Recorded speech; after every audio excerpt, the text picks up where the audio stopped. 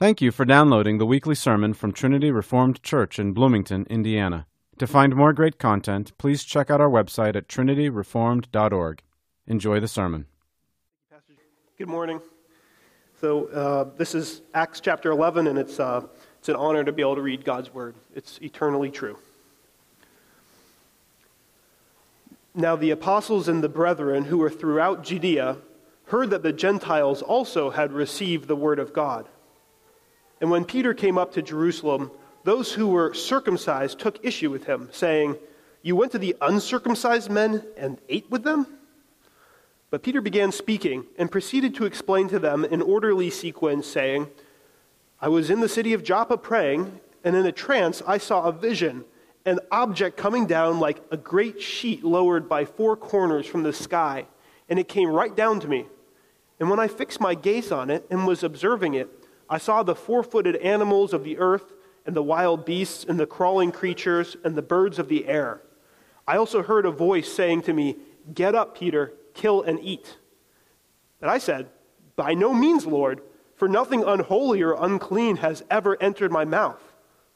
But a voice from heaven answered a second time, 'What God has cleansed, no longer consider unholy.' This happened 3 times, and everything was drawn back up into the sky. And behold, at that moment, 3 men appeared at the house in which we were staying, having been sent to me from Caesarea. The Spirit told me to go with them without misgivings. These 6 brethren also went with me, and we entered the man's house. And he reported to us how he had seen the angel standing in his house and saying, 'Send to Joppa and have Simon, who is also called Peter, brought here, and he will speak words to you by which you will be saved, you and all your household.' And as I began to speak, the Holy Spirit fell upon them, just as he did upon us at the beginning. And I remembered the words of the Lord, how he used to say, 'John baptized with water, but you will be baptized with the Holy Spirit.' Therefore, if God gave to them the same gift as he gave to us also after believing in the Lord Jesus Christ, who was I that I could stand in God's way?" When they heard this, they quieted down and glorified God, saying, "Well then, God has granted to the Gentiles also the repentance that leads to life."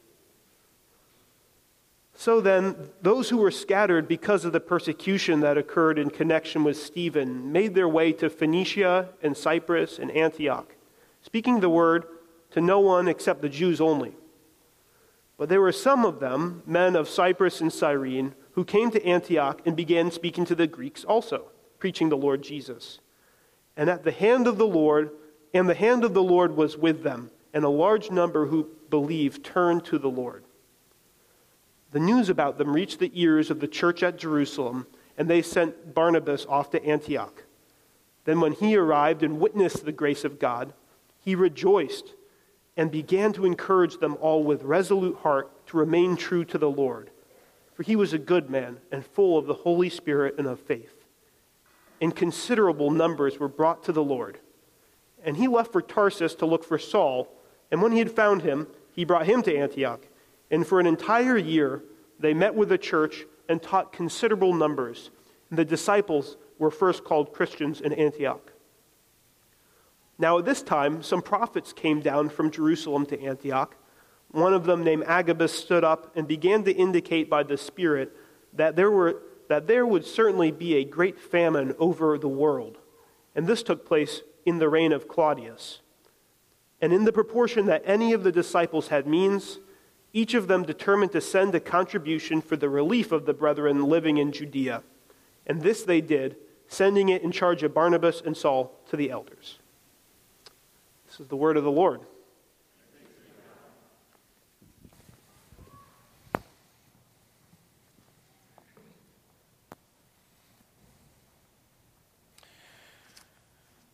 Well, from verse 1, it appears that news of Peter, what he had been involved in at Cornelius' house, had spread far and wide or fast throughout Judea and even got back to Jerusalem before him, just as news tends to spread among God's people fast. And by the time Peter and his 6 witnesses arrived back in Jerusalem, some of the brothers clearly had heard about it, had thoughts about it, had been stewing on this, and were very troubled by what it meant. Luke refers to this group in verse 2 as those who were circumcised. So realize that the whole church up to this time is Jewish, except for Cornelius and maybe the Ethiopian eunuch. So it's overwhelmingly Jewish, which means it's overwhelmingly circumcised. Does this mean that the whole church is against Peter? It says those who were circumcised took him to task or took issue with him. Well, a better translation is those of the circumcision. And this is an early indication of a party or a sect or a group in the church immediately emerging over this question of Gentiles and their inclusion in the church. And this is the first evidence of that spirit and viewpoint of disgruntledness or unhappiness over these questions that emerges in the church. And we see Peter dealing with it here very gently, charitably, patiently. It'll come up again, though, and it'll have to be addressed at a church council. They'll bring in all the big guns to Jerusalem, and they'll have to decide on these matters and give some instructions to the churches about how we're going to administrate these things and these relationships between Jew and Gentile, and what it means, what it doesn't mean, what's going to be required of Gentiles and what's not going to be required of Gentiles. They're going to work that out in chapter 15. But that's not going to solve it. Even after that, there's going to be this party in the church called the circumcision, or the party of the circumcision. We're referring to not all of the church, but some parts of the church. And it's probably Palestinian Jews, not the Hellenistic Jews. The Hellenistic Jews are more Greek in orientation and experience. They've grown up, most of them, out in the Greek-speaking lands and have rubbed shoulders with Greek people before, and they're probably more broad-minded. And the people in Palestine who have lived their whole lives, not traveled as much, and have been very associated with their whole orientation to the temple and the procedures and requirements of the worship of the temple, they find these events and the significance of these events and changes that the Holy Spirit's bringing about much more difficult to accept and understand. So this is referring to a party in the church that emerges at this time. What do they take Peter to task over? This is very interesting. It's not his preaching to the Gentiles. It's not his baptizing them into membership in the church. It's simply this, in verse 3, you went to uncircumcised men and ate with them. Well, I was stressing last week the significance of the dietary laws of the Old Testament. This loomed large in the view of God's people. They were very significant and important to them. God had made certain meats unclean, and the people that eat those meats are by implication unclean themselves. And Peter, you went into them, and you shared their food. And you've polluted yourself, and this is scandalous, and I can't accept this.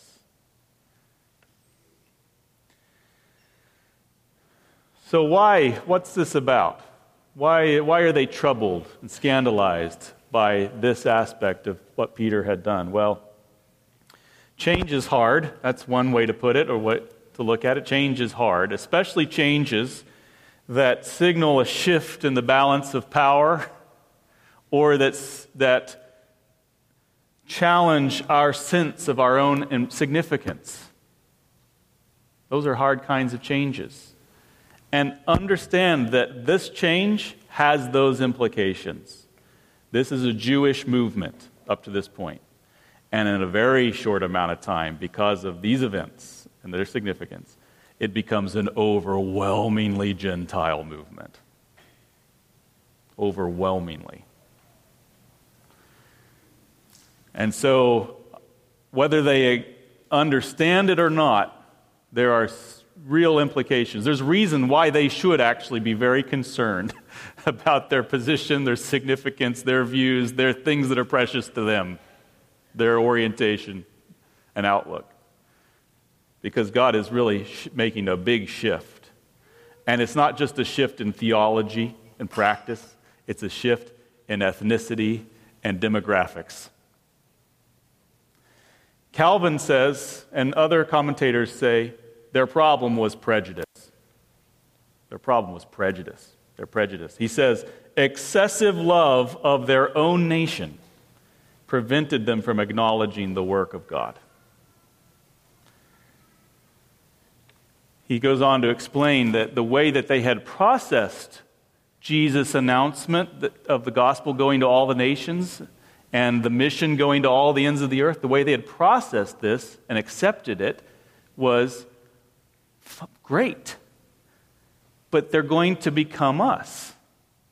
They're going to accept our practices, our ways, our rules, our laws. They're going to accept the law of Moses and everything that we understand about it, the way of life of the Jews. We're going to spread Judaism to the ends of the earth with Jesus as the Messiah to fulfill it.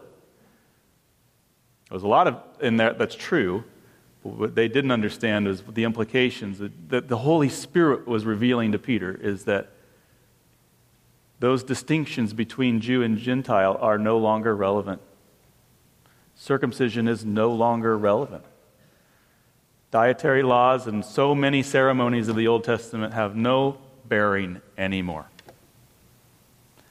There's a real sense where Judaism, this flows, this movement, Jesus is the fulfillment of the Old Testament. This is a Jewish religion, but it becomes completely Gentile in so many new ways. And by God's design. And we'll have more to say about that as we go through Acts, because there's a lot more to say about it. It is ultimately a judgment on his people that he turns to the Gentiles. Calvin says, equality, which was lessening their dignity, was intolerable to them. And so they were upset, frustrated, arguing, taking Peter to task, feeling threatened, feeling the implications of this. You know, we've always had a tension in our church of a sort of demographic tension. You remember the early days of this church? This was sort of more of an east side church. There are tensions in our town, right? East side, west side, university, blue collar. And we've had those in our church. We've tried to work with it, mediate it, and grow together in appreciation for one another and reflect those things in a good and godly, healthy way, appreciation for one another in this church. What if God did an amazing work on IU's campus this year? And suddenly, there's Eric Rasmussen. He's a former professor of economics at IU in the business school, right? We have some other professors here. What if suddenly 30 of Eric's colleagues believed and came here to seek the Lord with their families and their grad students in tow and the undergrads? Now, that seems exciting, but it would also signal shifts, wouldn't it? I mean, maybe you're not, just think about it, okay? Think about it. We would have to adjust in many ways. What if, here in our youth group, currently, we don't have a lot, we have some public school students in our church and always have, but we have a lot of parents who have their children in a private Christian school or in the classical school in Ellettsville, and I hear that the dynamics of our youth group right now are LCA, Seven Oaks, and some homeschoolers. And they work out those tensions, and the youth leaders are observing it, and they're trying to figure out how we can get these groups to love each other and build bridges across these things and divides and be one. But what if suddenly the Lord did an amazing work in our town, and families from Bloomington North and Bloomington South and the middle schools believed and showed up here to seek the Lord among us? How would that affect the dynamics of our youth group youth and the youth leaders?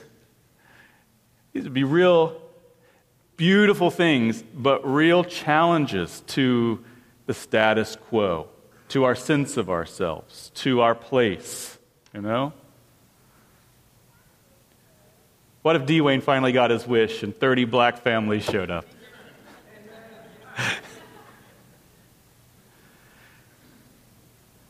It'd be beautiful, and it'd be challenging. we'd all have to adjust. It would shift the dynamics of our church. And there would be many things that are uncomfortable and difficult for us in making those adjustments. Change is hard, especially change that shifts the lay of the land like that. Can God do those things if He wants to? How would we respond to them? These are just some little tastes. It's hard to actually find an analogy that is sufficient to understand the significance of what's happening at this moment in the church's life in Acts 11. But what Peter meets with back in Jerusalem is a big deal, and it has implications, and people are wrestling to understand and grapple with it.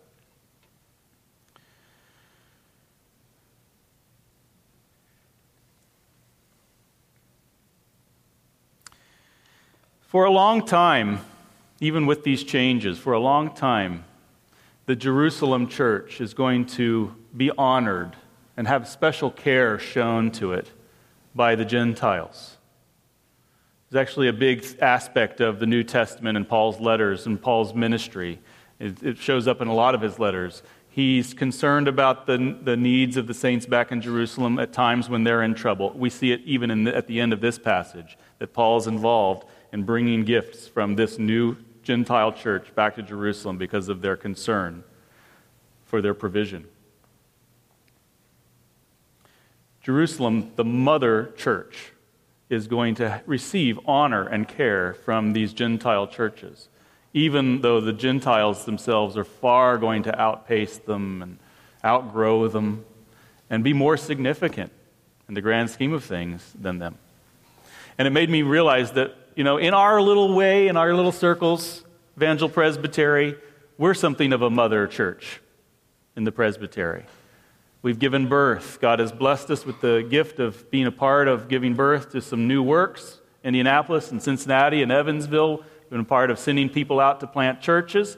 There's a kind of, it feels nice to do that, Well, what if God were to bless one or all of them to the point that they outpaced us and outgrew us? And that, again, sounds nice until you pause and think about it. Well, that will change our sense of ourselves. We don't suddenly get to be the ones giving birth to all the things and calling some of the shots. And have, when we speak, people listen. That some of that goes away. This is just the nature of things. Change is hard. And really what it is God blessing anybody else is hard. Because we're by nature jealous for ourselves, our own significance, our own desires. So this is we're talking on the macro, churches, but you could very easily personalize this and see it in your own life. You just think how difficult it is for you to see God bless somebody not you. I don't care what you say with your lips. I mean, in your heart of hearts. And that's what's going on with these people. They're not liking what's happening. And they take Peter to task for his involvement in it. Well, Peter gives his defense. It says, by giving in an orderly sequence a straightforward account of the facts. So he puts the facts before them. And I think this is actually a sign of Peter. He doesn't assert he's an apostle. He's Peter. And his brethren are taking him to task. He just got home from this amazing experience, completely blessed by the Holy Spirit. He got to be a part of it. It's an amazing thing. And he comes home and he's met with challenges and frustrations and complaints, accusations. Should be lauded as a champion and as a leader. Instead, he's got to face these complaints. And instead of asserting his authority and reminding, getting angry at them, he just says, well, listen, guys, let me just tell you what happened, and you can judge for yourselves. And he proceeds to lay it out for them. Now, this is the third telling of this story And we're not going to go through it line by line because we've gone through it twice now in chapter 10. But let me just say a word about repetition in Scripture. Do you guys ever get tired of repetition in Scripture? You know that Scripture has a lot of things that it just repeats over and over again? Certain books of the Bible, certain places in those books, there's a lot of repetition. Let me just say a word about it, that this helps us see. Repetition is a tool used by the authors of Scripture often to point to something that's of unique significance. It's like, notice this. I want to press this home. And we do this when something's important, you make the point twice or 3 times, you know? That's one use of it. But this is really cool. In this Acts, Luke as an author, through the book of Acts, has a long story to tell. And he's been going pretty quickly through a lot of years of history, giving the highlights. And he's moving pretty fast pace up to this point. And suddenly, through simple repetition of the story 3 times over, he slows it down. So the pace of the narrative just goes woo, just like it does in the movies. In the basketball game, when the critical shot is fired away and everything goes woo, and the ball goes through the air, and you think, is it going to go through? And it goes through, and suddenly it erupts back into fast motion again, or regular speed. This is like a literary technique that Luke is using to slow it down. What the movie maker is saying to you is that shot is the key. This is the highlight. This is the great moment. And that's what Luke is doing through this device of repeating the story. One of the things he's doing is slowing it down so we understand and feel the significance of what's happening here as the door is flung wide open to the Gentiles. I do want to draw your attention to one aspect of Peter's third telling, or this third telling of the story, and that's the way it ends. The way it ends is a little different than the other tellings. Peter gets up to the point of the story where he's saying, and then I was preaching, I spoke to them, and then he says, even as I was starting to speak, the Holy Spirit was poured out. That happened. We've heard about that before. But then suddenly he introduces a couple of new things here to conclude. They're not things that are happening in the room. They're things that are happening in his head as he's standing there observing it and being a part of it. And this is his way of bringing people in and assuring them that, I too had some concerns. I too was grappling with what this meant.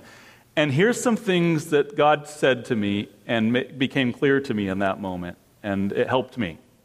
I think that's what he's doing. So the first one is, he says,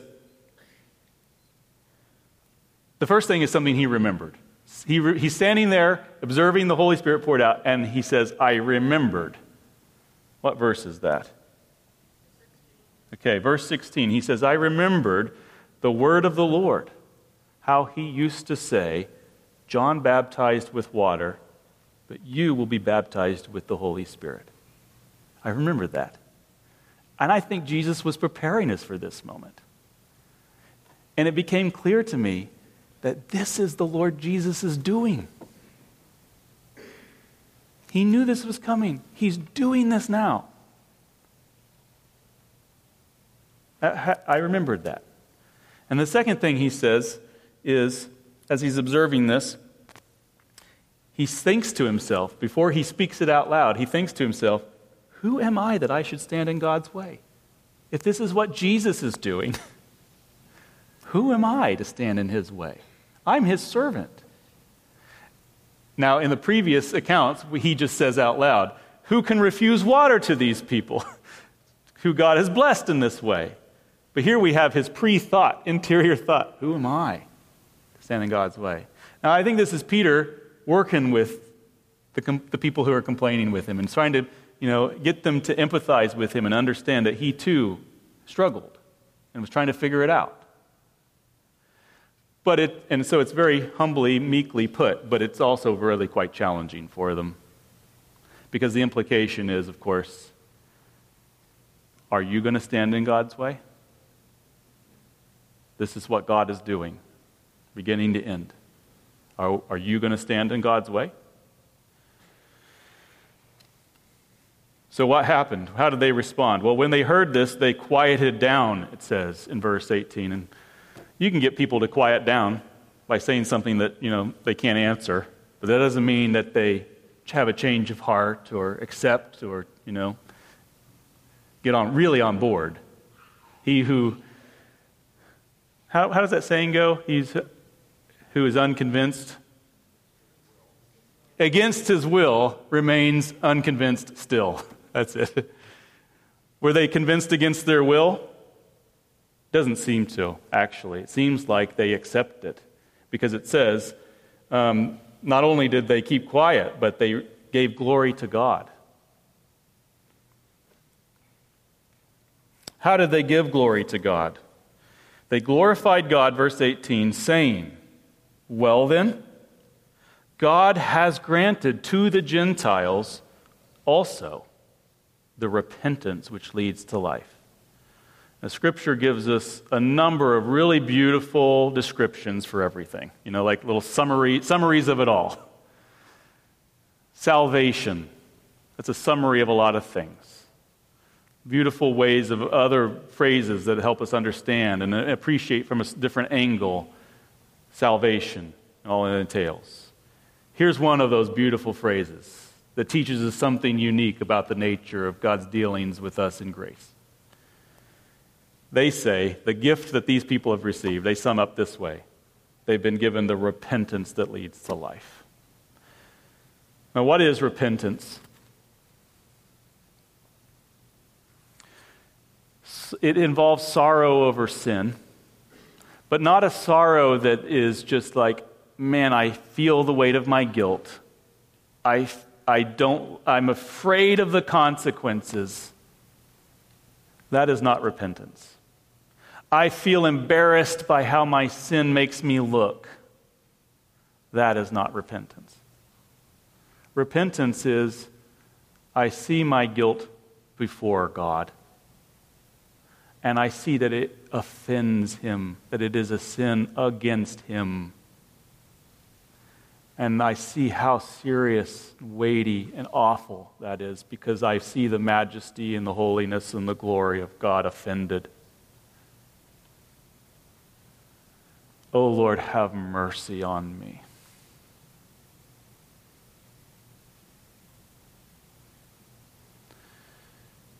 In order to turn away from something, repentance involves turning away from something to something else.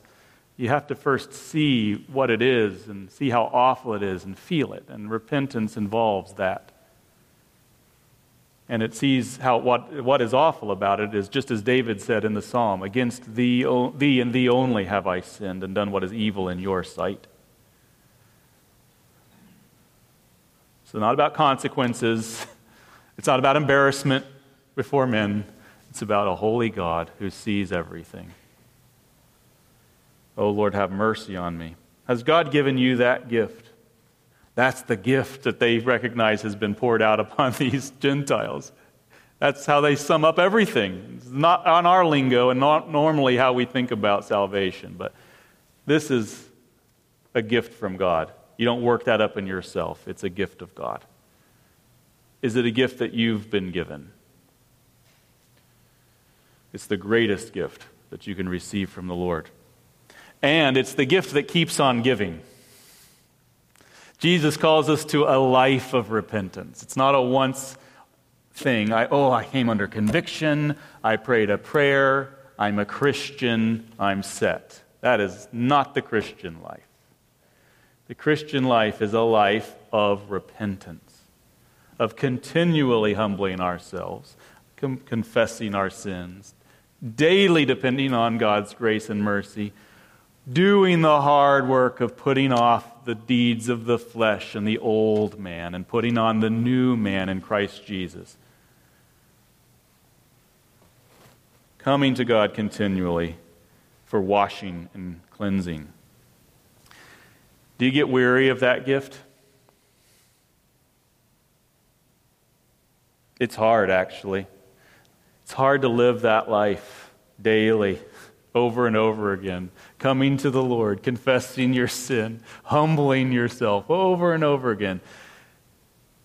Anybody want to agree with me that that can get hard or be tiring and difficult? Okay. It's not just repentance. The gift is two parts. It's a repentance that leads to life.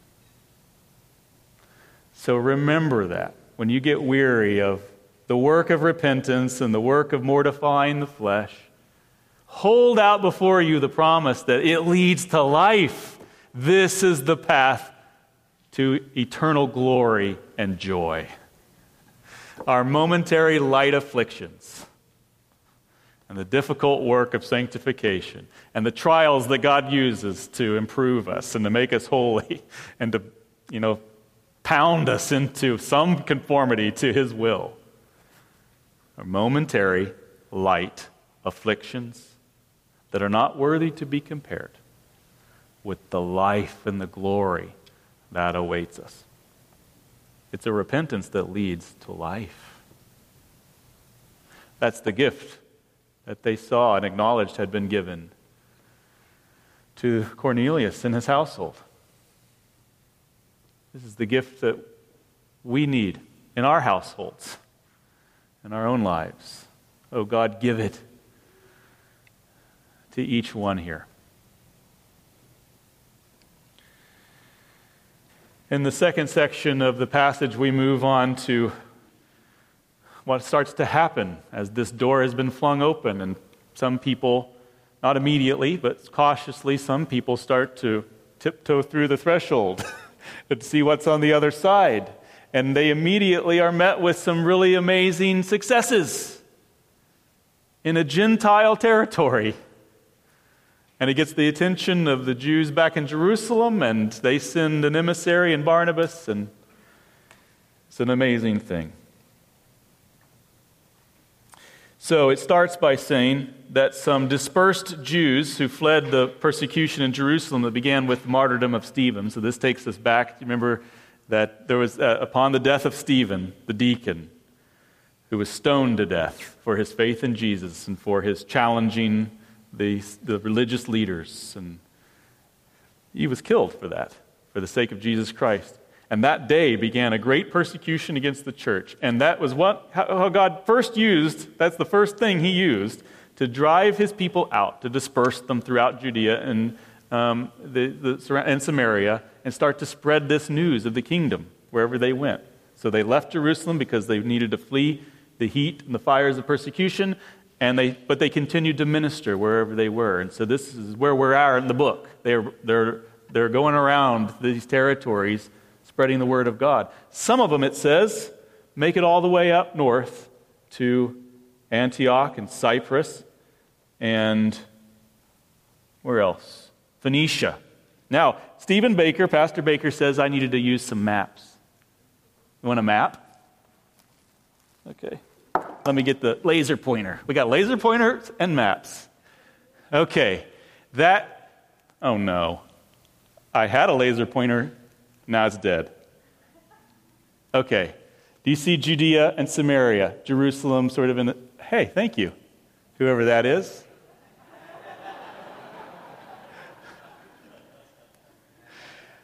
See Cyprus? That island in the Mediterranean? There you go. See Antioch, northern Syria? Now south of Syria, along the coast there, just north of Samaria, is Phoenicia. Down a little bit. Right in there. That's Phoenicia. Tyre and Sidon from the Old Testament. You've heard about those cities. Those are the primary cities of ancient Phoenicia. Thank you. Sweet. Thank you, Andrew. Yes. Oh, was that you from the back? Oh. So just to give you oriented, leave it up there for a second. So that some of they go that far in their wanderings and preaching the gospel, but it says they're only speaking to the Jews very clearly. And it says it in such a way as it makes it sound like they're actually afraid to talk to the Gentiles. They're not knowing how they're going to respond to this message or what they're going to think about it. They don't want any more trouble. But they are trying to win their countrymen over to their faith. But then some men from Cyprus and Cyrene, which I think is down here in northern Africa, and Antioch. They go to Antioch, and they start to speak to the Greeks. So they start to experiment and explore with what does this message mean? How does it play? How does it communicate and translate to the Gentile world, which is basically at this time a Greek world? And so they try that. You can take it down for a second. What was the result of this experiment? Verse 21, a large number believed and turned to the Lord. Is that because their evangelism was just awesome, just top-notch? These guys were the best. They'd been to the pastor's college. They knew theology. They knew the scriptures. They knew apologetics. These guys were the best. No. Why? It says why they had success. Verse 21, the hand of the Lord was with them. So as we go through the book of Acts and we're learning, we're compiling things that we need to understand and know and ask for about evangelism. One of them's faith to do it. Another one is God's blessing upon our efforts. Unless the Lord builds the house, the workmen labor in vain.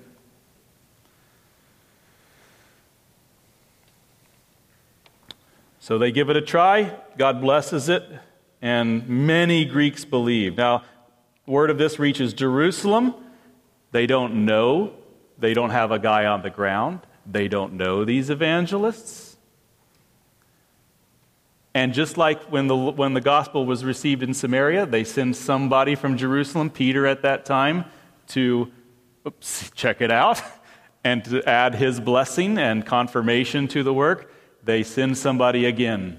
Maybe they send Barnabas because there's no apostles on site at the time. We don't know. But Barnabas is the one chosen, and that's a really good choice. The more I learn about Barnabas, the more I like this man. He's a beautiful man. His original name was Joseph, as his given name. The church takes to calling him Barnabas, which means son of encouragement. He is a son of encouragement. Encouragement is what he brings to the equation when he arrives there. He starts to encourage them, it says. We've seen his believing, generous spirit before when Paul came to Jerusalem and was looked at suspiciously by the believers there. He kept trying to associate with them, but he had been the archenemy of the church just a few years before, and they didn't trust him. And Barnabas spent his capital, and he dragged Paul along to the apostles and said, listen, I believe this guy. I trust this guy. Here's the facts about him. And he brought him in. He's the kind of guy that does that work. Beautiful man. He was a big giver to the church. In Acts 4, we read about how he sold a tract of land and brought a big gift and laid it at the apostles' feet. He's described here in verse 24 as a good man full of the Holy Spirit and of faith. Now that sounds like somebody we should want to be like. I don't know why anybody hasn't named their son Barnabas yet. We don't have any Barneys here, do we? Jenna, did we try that out, or did I try to convince you about Barnabas once? I think I did. It probably has something to do with Barney being what shut it down. It failed for lack of a second. What did Barnabas do when he got up there? It says in verse 23, he rejoiced.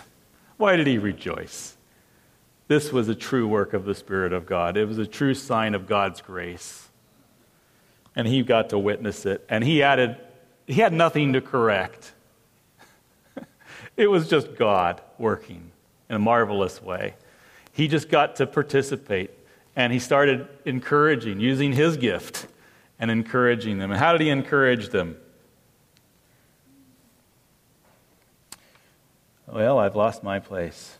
He began to encourage them, verse 23. Encourage them all with resolute heart to remain true to the Lord. You believe, now stand firm in your faith. Hold fast to your confession without wavering. Stay true to the Lord. You can do it. God is good. Don't lose heart. He's an encourager. Do you encourage your brothers and sisters? Don't undervalue in the equation of this church, the work of the ministry, the gift of encouragement. It is not enough in your garden merely to weed. You have to feed. You have to fertilize. You have to add to the soil. And that's what Barnabas clearly does when he comes, is he just pours out encouragement on this work. And it prospers all the more.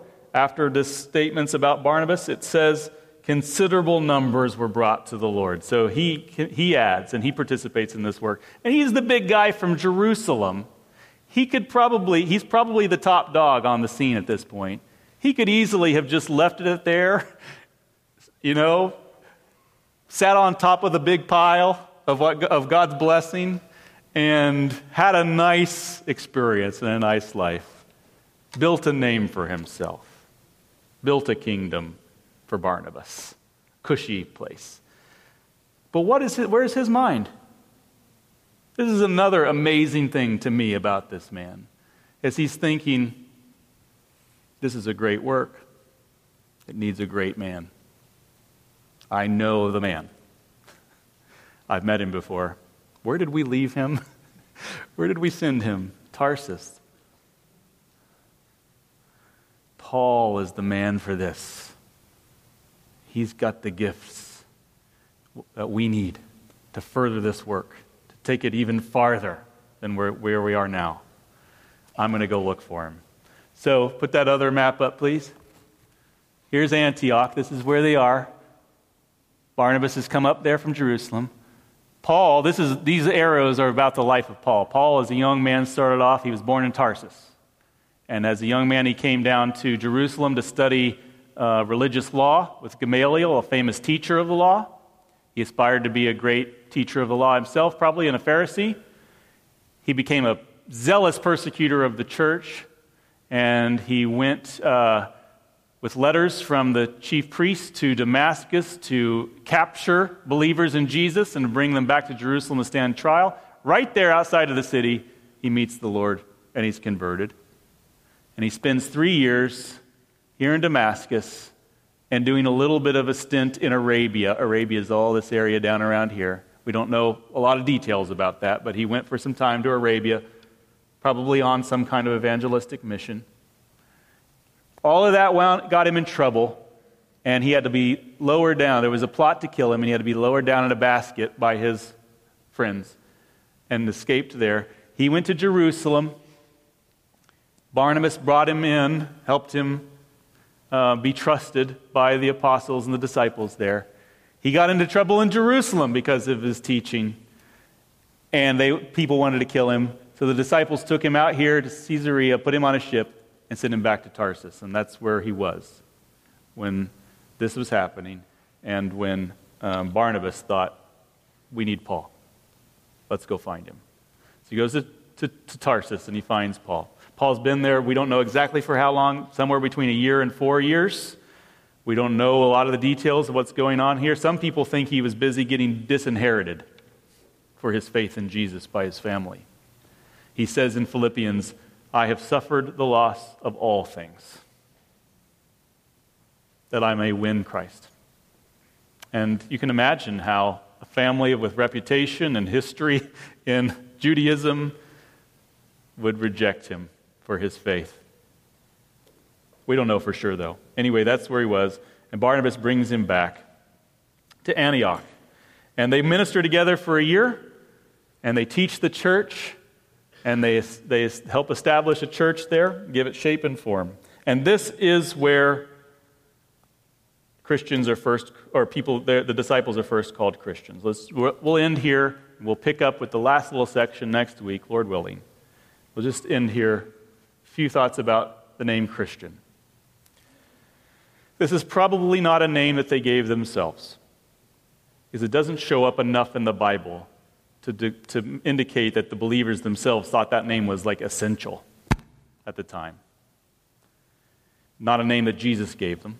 So it just shows up a couple of times. And usually in the context, of someone talking to them about persecution. So Peter says, if you suffer as a Christian, if you suffer because of that name that people have called you, rejoice. It's okay. That's a good thing, says Peter to the saints. It's not a name they gave themselves. It's almost certainly not a name that the Jews would have called them Christian, because Christ is the Greek word for Messiah, and they would never have wanted to grant them any connection to the Messiah, the Christians. They claim Jesus was the Messiah, but no, we're not going to label them little Messiah, people of the Messiah. So this is probably something that the Greeks in Antioch ascribed to them as they're starting to realize, okay, so this is not just a little sect of Judaism. It's getting traction with Gentiles. And this is something we've not seen before. This is something new. This is a new movement. What is it? Who is it centered around? Who are they talking about? This guy named Christ. Okay, well, we'll call them Christians. I think this is probably how it came about. We'll call them Christians, which is to say, little anointed one, or Christ's people. These are Christ's people, people of Christ. It became a badge of honor, something the Christians wore with eventually or increasingly with some pride. Well, it was probably something of a disreputable name, like a way of making fun of them.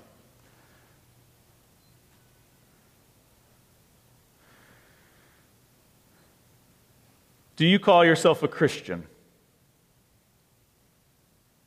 Well, that's where it comes from.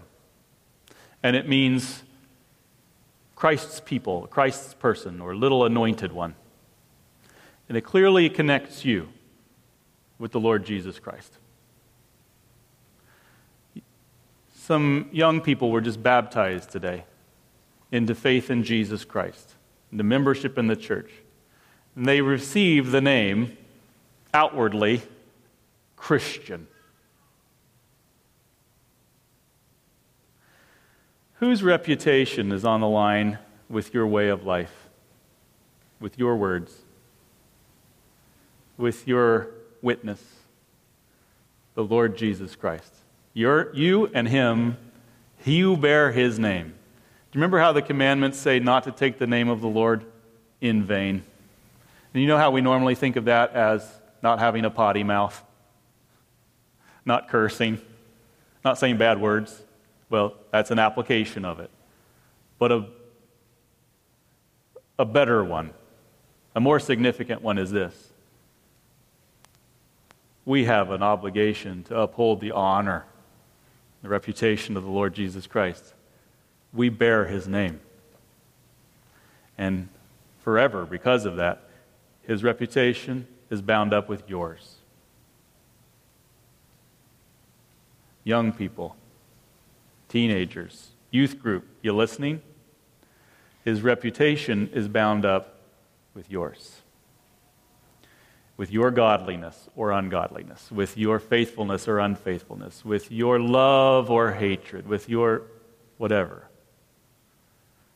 Bear his name faithfully and not in vain. He takes his name seriously.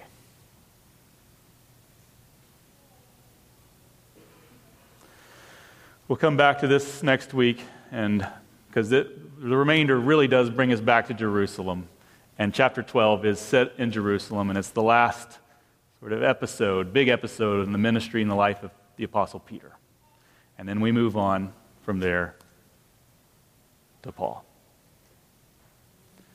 Let's pray. Heavenly Father, thank you very much for your word. And I pray that you would cause it to take good root in our hearts and to grow and flourish into increased faith and increased obedience in our lives.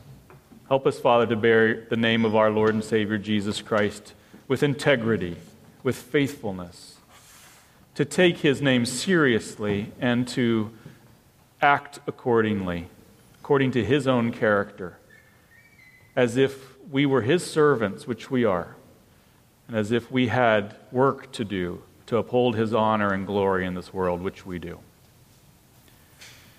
I pray that we would not be fleshly minded, fleshly acting, but would show us ourselves to be true children of God, born of your Spirit, bearing that fruit for your glory where you've put us. In Christ's name we pray. Amen.